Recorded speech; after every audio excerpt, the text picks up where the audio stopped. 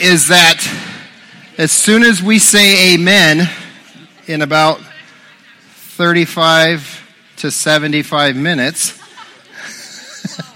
just a small window, you know. As soon as we say amen, we get to go out and continue this fellowship, continue the community, getting to know each other, building relationships with the barbecue. And so I hope that all of you are planning to stay. If you're just hearing about this or you didn't plan to stay, plan to stay. We've got burgers and dogs and water slide and bounce house and cornhole and 9 square and a whole bunch of fun stuff. So, or you could just sit at the picnic table in the shade and relax. And yes, Dave and I will be leading that group, okay? So if you want to be in the group that just sits and relaxes, Dave and I, you'll find us under the tent.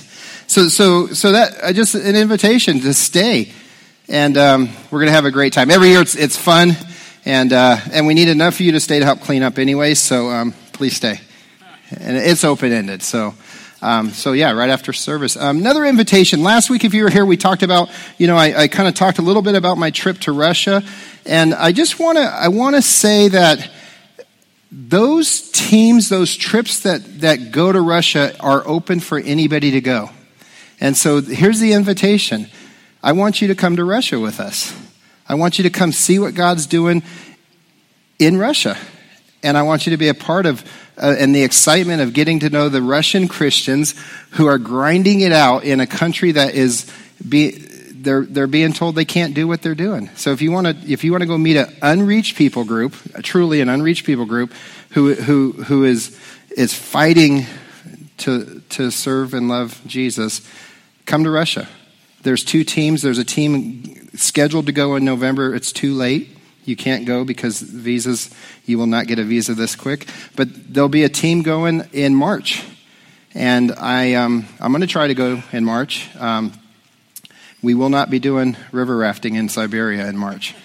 Promise you. You'll stay in a hotel almost every night, with the exception of about 2 nights. But if you want to go to Russia in March, talk to me.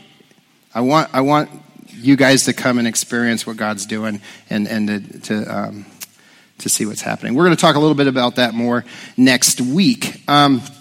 For free, not part of the manuscript, not part of the sermon, I just wanted to point out a couple things about the last couple songs that we sang for worship.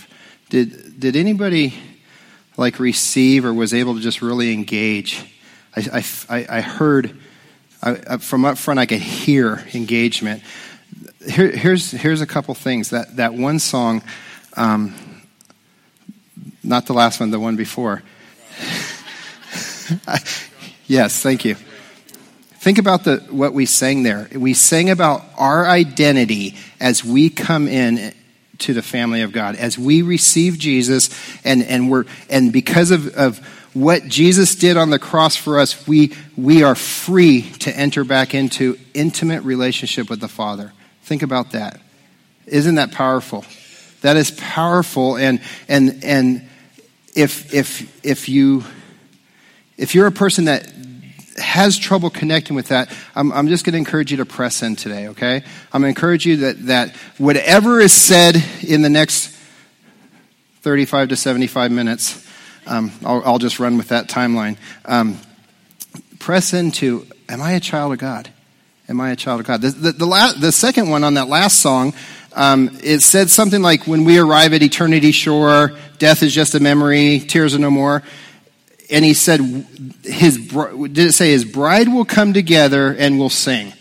The bride will come together and sing, and I hear that, and as I'm sitting up here, I know that you guys are sitting back there, and I think this is the bride. We are the bride. We are who the groom is coming back for, and I think about what that means. That we have some ugly stuff about us. We have some beautiful things about us. But as God's children, we're one. And what I hear with that is I hear a lot of things like, I need to embrace God's children. as a child of God, I need to embrace those that are around me because we are the bride. It's not just me. It's his church. It's his church here in this building. It's his church throughout Warsaw, Indiana, the United States, and so forth. And so to me, those are powerful theological words that we sing. And we don't try to theologically filter every single song, but there's power in that. So just sit in that, okay? Here's a verse that you guys have seen many times here at Branches. Matthew 28:19. It says, "Therefore go, make disciples of all the nations, baptizing them in the name of the Father, Son, and Holy Spirit." And then I forgot to add verse 20, which says, "Teach these new disciples to obey all I have commanded you." And I wonder, in these verses, we say these verses often, they're part of our mission statement here at Branches. I mean, making disciples is part of the vision, part of what we're set out to do, part of what we believe God's told us to do. And I wonder if we were to take a poll and say, what does it actually mean to make a disciple? How many of us could actually answer that? Or is that kind of an ambiguous term that we throw out there, but we just don't quite grasp, what does it mean to make a disciple? And I'll tell you that I'd be one that would be like, yeah, I'm not 100% what that means. I think I have an idea, but I'm not 100%. So we can be honest with ourselves, and you might say, yeah, I really don't know what that means. We talk about it, but I don't know what that means. Because of that, another question comes into my mind. Do I know what it is for me to be a disciple? Do I really know what it means to be a disciple of Jesus Christ? And so these are two questions I'd like us to kind of explore today is, what does it mean to actually make disciples? But before we can make disciples, we probably need to be disciples. So it makes sense, right? So what does it mean to be a disciple? And I want us to, as we just kind of walk through three little simple points, to be asking yourself as we hit each point, is this true about my life? And then ask yourself, am I doing this with other people? Is other people happening that? And so here's kind of a running definition or just a statement on being a disciple that I came across this week. And it says this: the Christian disciple completely adheres to the teachings of Jesus, makes Christ number one priority, makes Christ his or her number one priority, and lives accordingly. And he or she is actively involved in making other Christian disciples. Those are words. We could just sit on those. But what does that mean? What does it mean? And so when I think of a disciple, I think of maybe an intern or an apprentice or somebody that is being taught what I already know, somebody that I'm teaching along. And I think about maybe back in history, dads taught their kids the trade that they did. My dad used to have to work on cars with my uncle in our driveway. And as a little boy, I think my mom would shove me out the door and tell my dad, let Tommy be a part of what you're doing.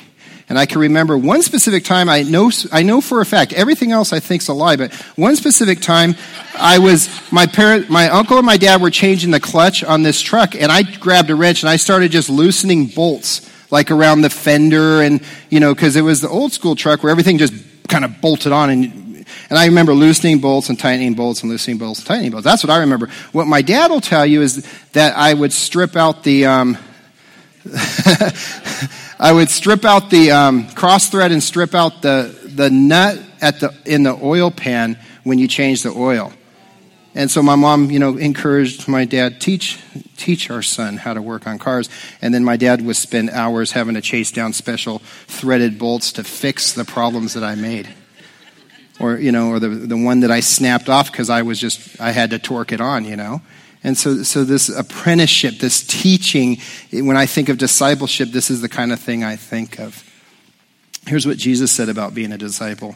He said this to his disciples. He says, if any of you want to be my follower, you must give up your own way, take up your cross, and follow me. And some translations say, take up your cross daily and follow me. And I think about that verse, and that's a pretty heavy verse. Because when I say, if I want to be a disciple of Jesus, it's going to take self-denial. But probably greater than self-denial, it's going to take self-sacrifice. And when I'm self-sacrificing, it means I'm giving up anything that I consider to be a right in my life. So if somebody says something and I get bent out of shape about it, do I have a right to, because I've self-denied, I've self-sacrificed daily to follow Jesus. If I want to do this in my life and achieve this for my life, but I know God is calling me this way, and as a follower of him, I've self-denied and self-sacrificed. I have to deny some of my desires and my will in order to follow Jesus. And that's a pretty heavy verse, right? Isn't there some verses that you read in the Bible that just scare the living poop out of you? I've cleaned it up in a few years. I used to say a different word. Poo-poo. Thanks, Jack. There's some verses that when I read them, I get scared. They freak me out. Here's a verse that whenever I hear this verse, and it has to do with being a disciple, it freaks me out. Here's what it says. It says, Jesus says, "Not everyone who calls out to me, 'Lord, Lord,' will enter the kingdom of heaven. Only those who actually do the will of my Father in heaven will enter. On judgment day, many will say, 'Lord, Lord, we prophesied in your name and cast out demons in your name and performed many miracles in your name.'" Here's the part that's scary. "But I will reply, 'I never knew you. Get away from me, you who break God's laws.'" Does that freak you out? Because what that tells me is that sometimes my idea of being a disciple for Jesus is not what it is. You think about if we had somebody with a demon here and we prayed over them and that demon left, we would all go, those people must be disciples of Jesus. But Jesus is saying that's not necessarily the truth. If I gave a word of prophecy and said, "The Lord said," and that doesn't necessarily mean that I'm a disciple of Jesus. There's this statement that people use about, standing in a garage, you're not necessarily a car. I don't like that. I like to say, if I'm go stand in my kitchen or in a kitchen, it doesn't necessarily make me a chef. Right, Andrew? That one was for you, bud. Been planning it all week. Here's what's scary to me. What I do right here in the next 30 minutes doesn't make me a disciple of Jesus. But we hide behind these things, don't we? And we say, well, I went to church. I must be a disciple of Jesus. I prayed a prayer once. I must be a disciple of Jesus. I give money. I don't cuss. I don't smoke. I don't swear. That's cussing. See, I do it all. I don't smoke anymore. I'm going to move on. Moving on, right, Jack? I'm just getting lost here. So what does it look to be a disciple of Jesus? What's the path that we need to walk personally? And what's the path that when Jesus said, "Go and make disciples," what does that look for us as we walk people through discipleship? And so I just came up with 3 ideas of what that might mean. And the first path is that there's regeneration. Jesus says, "Come and follow me." And so when I mean by regeneration is that the old life is gone and the new life has come. That the person, ourselves, and the person we're maybe trying to disciple comes to a place of giving their life to Jesus. Salvation. But here's the way I see it. Jesus started his ministry and he started to gather his disciples, right? And here's what he did. It says this in Matthew 4. It says, "One day as Jesus was walking along the shore of the Sea of Galilee, he saw 2 brothers, Simon, also called Peter, and Andrew, throwing a net into the water, for they were fishing for a living. Jesus called out to them, 'Come follow me, and I will show you how to fish for people.' And they left their nets at once and followed him. A little further up the shore, he saw 2 brothers, James and John, sitting in their boat with their father Zebedee, repairing their nets, and he called to them, 'Come too.' And they immediately followed him, leaving the boats and their father behind." And then in Matthew 9, Jesus was walking along. He saw a man named Matthew sitting at his tax collector's booth. "Follow me and be my disciple." And Jesus said to him, so Matthew got up and followed him. And as Jesus calls us to follow him, did you notice that each one of them got up at once, got up immediately? And so if I'm going to be a disciple of Jesus, I need to get up and leave what my life is to follow him. And the first step is that my heart needs to be regenerated. I need to receive what Jesus did on the cross to defeat death so I could come back into relationship with the Father. And that's that identity thing that I need to understand. I need to accept and I need to walk in. And as we make disciples, we need to invite people to come follow Jesus. First step. If we're going to make disciples, we go out and invite them to come follow him. Remember the verse. Go and make disciples, baptizing them in the name of the Father, Son, Holy Spirit. That's regeneration, a person that is new. Here's a second one. As somebody comes into relationship with Jesus, then there's incorporation. Now, here's where I think we go wrong. I think that we stop at regeneration with people. That we have been told or taught, or our culture says, let's get them saved and everything will be fine. And in order to get them saved, what do we have to have them do? We have to have them pray a prayer, right? You have to come and pray a prayer. And so we've equated discipleship making with getting somebody to say a specific prayer and then they're good. But there's a greater level that we're called to do with people and with ourselves in being a disciple. And that's being incorporated into the things that Jesus does. And so he takes his disciples and he goes and they walk with him. They follow him. They learn from him. He teaches them along the way as he does ministry. They watch him do kingdom stuff. They watch him heal people. They watch him sick people get well.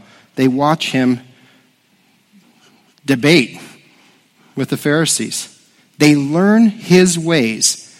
And so as a disciple of Jesus, I know that I need to be fully committed to learning the ways of Jesus.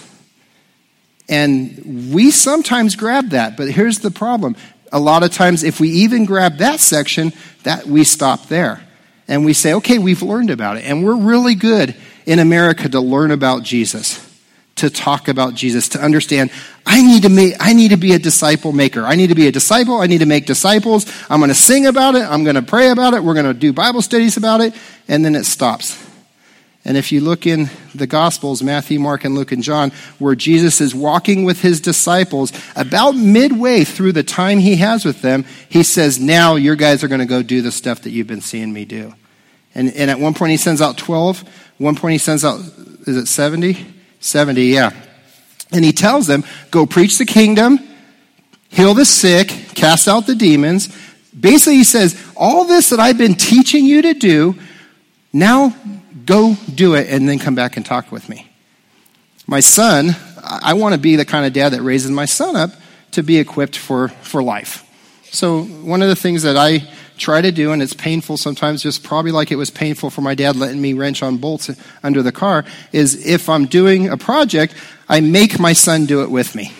He doesn't like to, but I make him. Like, come on, son, we're going to go build a dog kennel or whatever.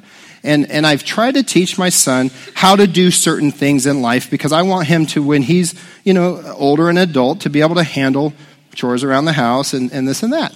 And so on my return from Russia, I get told by my parents or him that, hey, Zach put up all the shelves and built a workbench in my dad's garage. And I was like, wow. Impressive. I want to see what that looks like. Because at 14, if you had me build a workbench, yeah, good luck. And so I asked Zach, before I ever went over to the house to see what he had done, I said, tell me, how you went about doing this. And I knew my parents had these big metal rack shelves that they had bought, and they needed to be attached to the wall so they could load them up and they wouldn't fall over. And he says, I found the studs, and I put put ledger boards, put 2x4s across to attach the shelves. And I said, well, how did you find the studs? Did you have a stud finder? He goes, well, yeah, Papa and Nana had a stud finder, but it was a really bad one. So I found the first one, and then I knew I needed to measure 16 inches and then put a mark, and that's where the studs would be. And I was like, that's impressive. This kid learned something. I said, well, tell me how you built the workbench. How did you determine the height? How did you build it? He goes, well, they basically measured the countertops in the house. And then he said, I built a frame out of 2x4s. And then I attached that to the back of the wall. And then we built legs out of 2x4s and, put them under, and we screwed them all together. And then we put some top on it. And he said, after I was done, I got on it and I jumped on it to make sure it was sturdy. And I thought, pretty good. Now, here's the truth. I mentioned this to my mom, and she goes, he really thought it was 18 inches, but I told him I thought it was 16, so he went with 16, to find the studs. So we're still in the learning process, right? But I go to the house, and it was my dad's birthday, and we were celebrating his birthday. I said, I'm going to go walk out and see what Zach did, and I was impressed. Like, the kid did pretty darn good. Like, it's awesome I'll just tell you, I probably wouldn't have done better. I'm proud of the boy, But what I saw a picture of, here's a kid that, I've been kind of dragging along at times, like, hey, we're going to build this, we're going to do that, and he picked it up. Here's my struggle. It's easier for me to do it on my own than to teach my son how to do it. So when I say, we're going to cut this board, here's a square, line it out, and then he cuts the wrong board, and it just cost me, $5 for a new board. Man, I wish I would have just cut it myself. And so as we walk along in this walk with Jesus and we take people with us, sometimes it stinks. And sometimes we have to. Do you think that sometimes Jesus wished he was just doing it on his own? Like, when are you guys going to get it? I mean, we can read about it where he's like, when are you guys going to finally figure out what the heck's going on and just do what I'm teaching you to do? But we need to incorporate ourselves into the life of Jesus, following him. And if we're going to be disciple makers, we need to take that person who is fresh and who has the regenerated heart and say, now come on, we're going to walk with you as you learn about the things of God, and then we're going to push you out of the nest and let you do the things that God's called you to do. Does that make sense? So here's the third path to becoming a disciple. And it's, what's it called? I'm missing a page.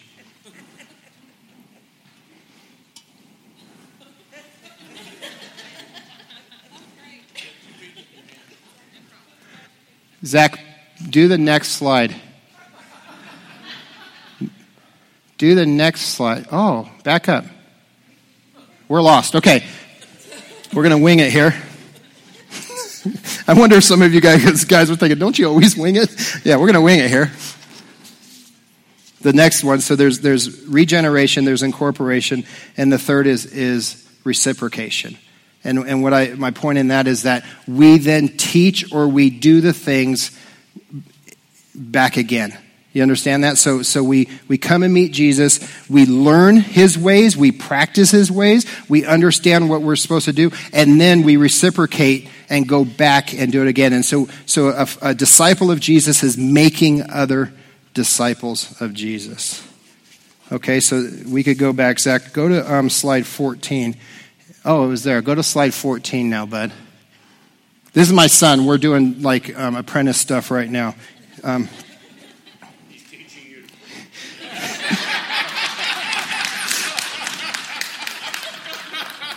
Thanks, Jack. Can always count on Jack. Maybe true.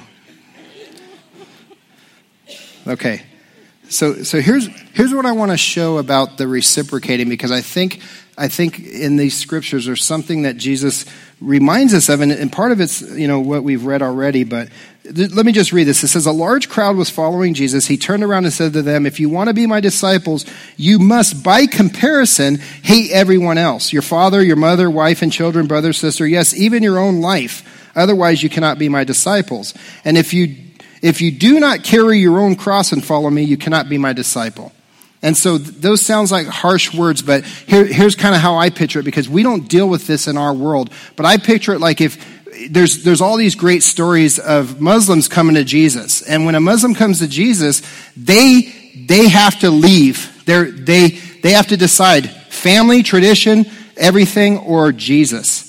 And so they have, when they come to Jesus, if they're going to be a true disciple of Jesus, and you can find stories all over the internet about Muslims who've come to Jesus and how they've been pushed out of the family or had to leave for their safety because Jesus was most important in their life. I think this is what Jesus is saying. He's not saying that, man, I hate you, Dad, because I'm a Jesus follower. It's I'm choosing Jesus over everything else, including my own life, okay? That's the pick up the cross and follow me. Verse 28 says, but don't begin until you count the cost. For who would begin construction of a building without first calculating the cost to see if there's enough money to finish it? Otherwise, you might complete only the foundation before running out of money, and then everyone would laugh at you. They would say, there's that person who started that building and he couldn't afford to finish it.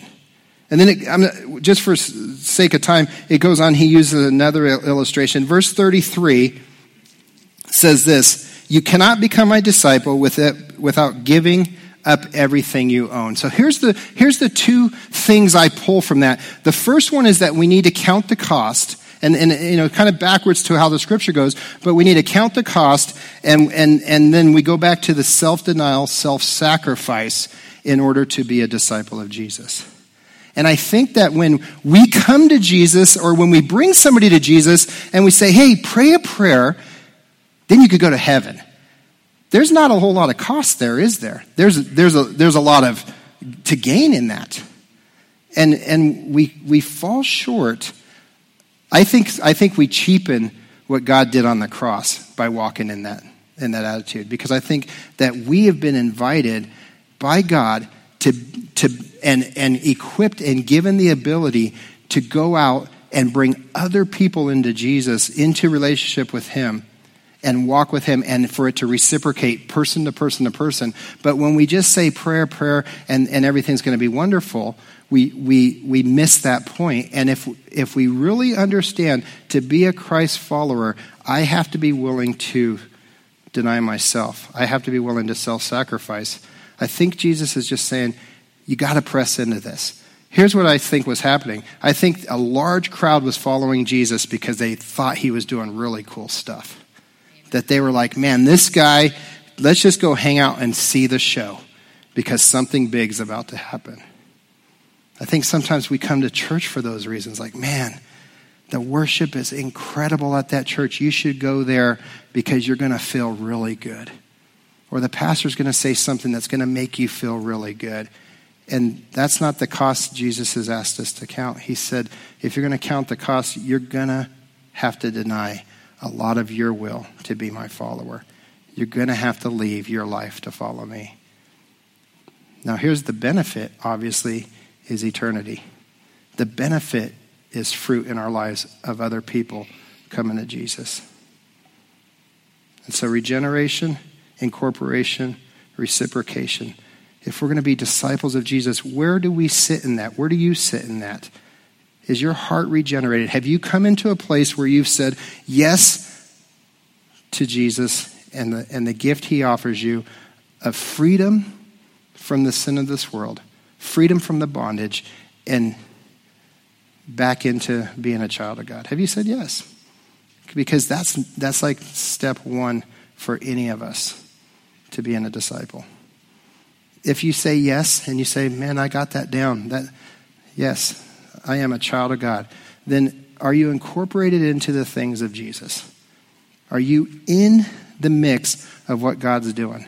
Are you connected? Are you pressing in? Are you learning? Are you walking with others? Are you doing the things that Jesus has equipped us to do? Here's what Paul said about the self-denial. I just don't want to miss it. Are we good, Zach? Slide 20, buddy. Galatians, he says this, my old self has been crucified with Christ. It is no longer I who live, but Christ lives in me. So I live in this earthly body by trusting in the Son of God who loved me and gave himself for me. Another one of those verses that's like, wow, that's a lot. There's a lot to do there. But these are the things that we at Branches endeavor to do. And in order for us to do it and make disciples in Warsaw, it's an individual step. We can't just all say, yep, we're disciples, let's go do it. We individually have to make that decision for our life, walk in that, and then we come together, and then we go do the things that God's allowing us to do for his kingdom. So there you go. Here's what I wanted to do with this message. I wanted to preach this message before next week's message, because we talk about what does it mean to make disciples. Here's what it means. We get them saved, we teach them, we walk with them, we incorporate them in, we encourage them to go back and do it. That's a nutshell of what we do. But here's the big question. How do we get people saved? How do we cross that first line to getting people saved? This is a conversation I've been having with people, like, how do I talk with the guy in the cubicle next to me? How do I break that subject? Broach, is that a word? Broach the subject. How do I broach the subject? Sound cool, huh? How do we do that? When's the right time? And so I want you guys to be just thinking about your place as a disciple. Are you walking with somebody? Are you making disciples? And then next week, what I'm hoping to do is say, here's some real biblical strategy to introducing Jesus to people. Okay? So why don't you stand with me? I kept it closer to the 35-minute than the 75 minutes, so the tomatoes are safe.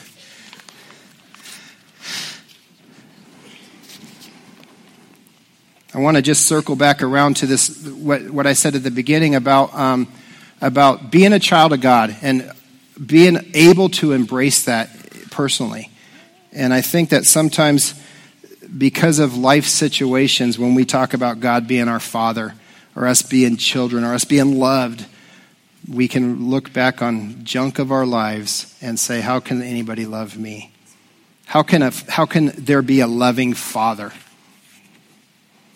And I just want to encourage you that if in any way, when we sing a song like what we sing, you're just like, I don't believe that. That's impossible. Would you get prayer today? Would you come up and just simply tell the people standing here, I struggle with seeing God as my Father. And I think what the people will do here is they'll pray with you and just encourage you and ask God to love you in a way. And I'm telling the people who are praying this morning, whoever you are, if somebody comes up and says that to you, would you pray, God, would you show them love that they've never received so that they know that I love them? Those that are praying, I don't know who it is, but pray that prayer if somebody comes up and says, I just need to know that I'm a child of God, okay? And if you have any other prayer need, whatever it is, there's people up here that want to join with you. And then we'll have a final song of worship, and then we'll go have barbecue and have fun. So pray with me. So Father, we love you, Lord. God, I think it's exciting that you have allowed us and included us in your great plan of redemption. That's awesome, Lord, because I think you could just do it, but you've said you want your family to be a part of what you're doing. And for today, in this place, in this time of history, you've said, it's me. Tom, you get to be a part of what I'm doing, and everybody in here gets to be a part of what you're doing. And you've included us, Lord. You've equipped us. And you've invited us and said, go do it. God, I just want to pray against anything that would say, no, I'm not capable of doing that. Because we know that's lies. Because we know that you do the work through us. Lord, would you just, would you let that sink into the hearts of each person here of who they are in you? Father, would you have us be people that would take honest assessments of ourselves and make honest commitments to being a disciple and to making disciples. And Lord, we do this because we love you. We do this because we understand how great you are in our lives, and we want to be in that relationship. Amen.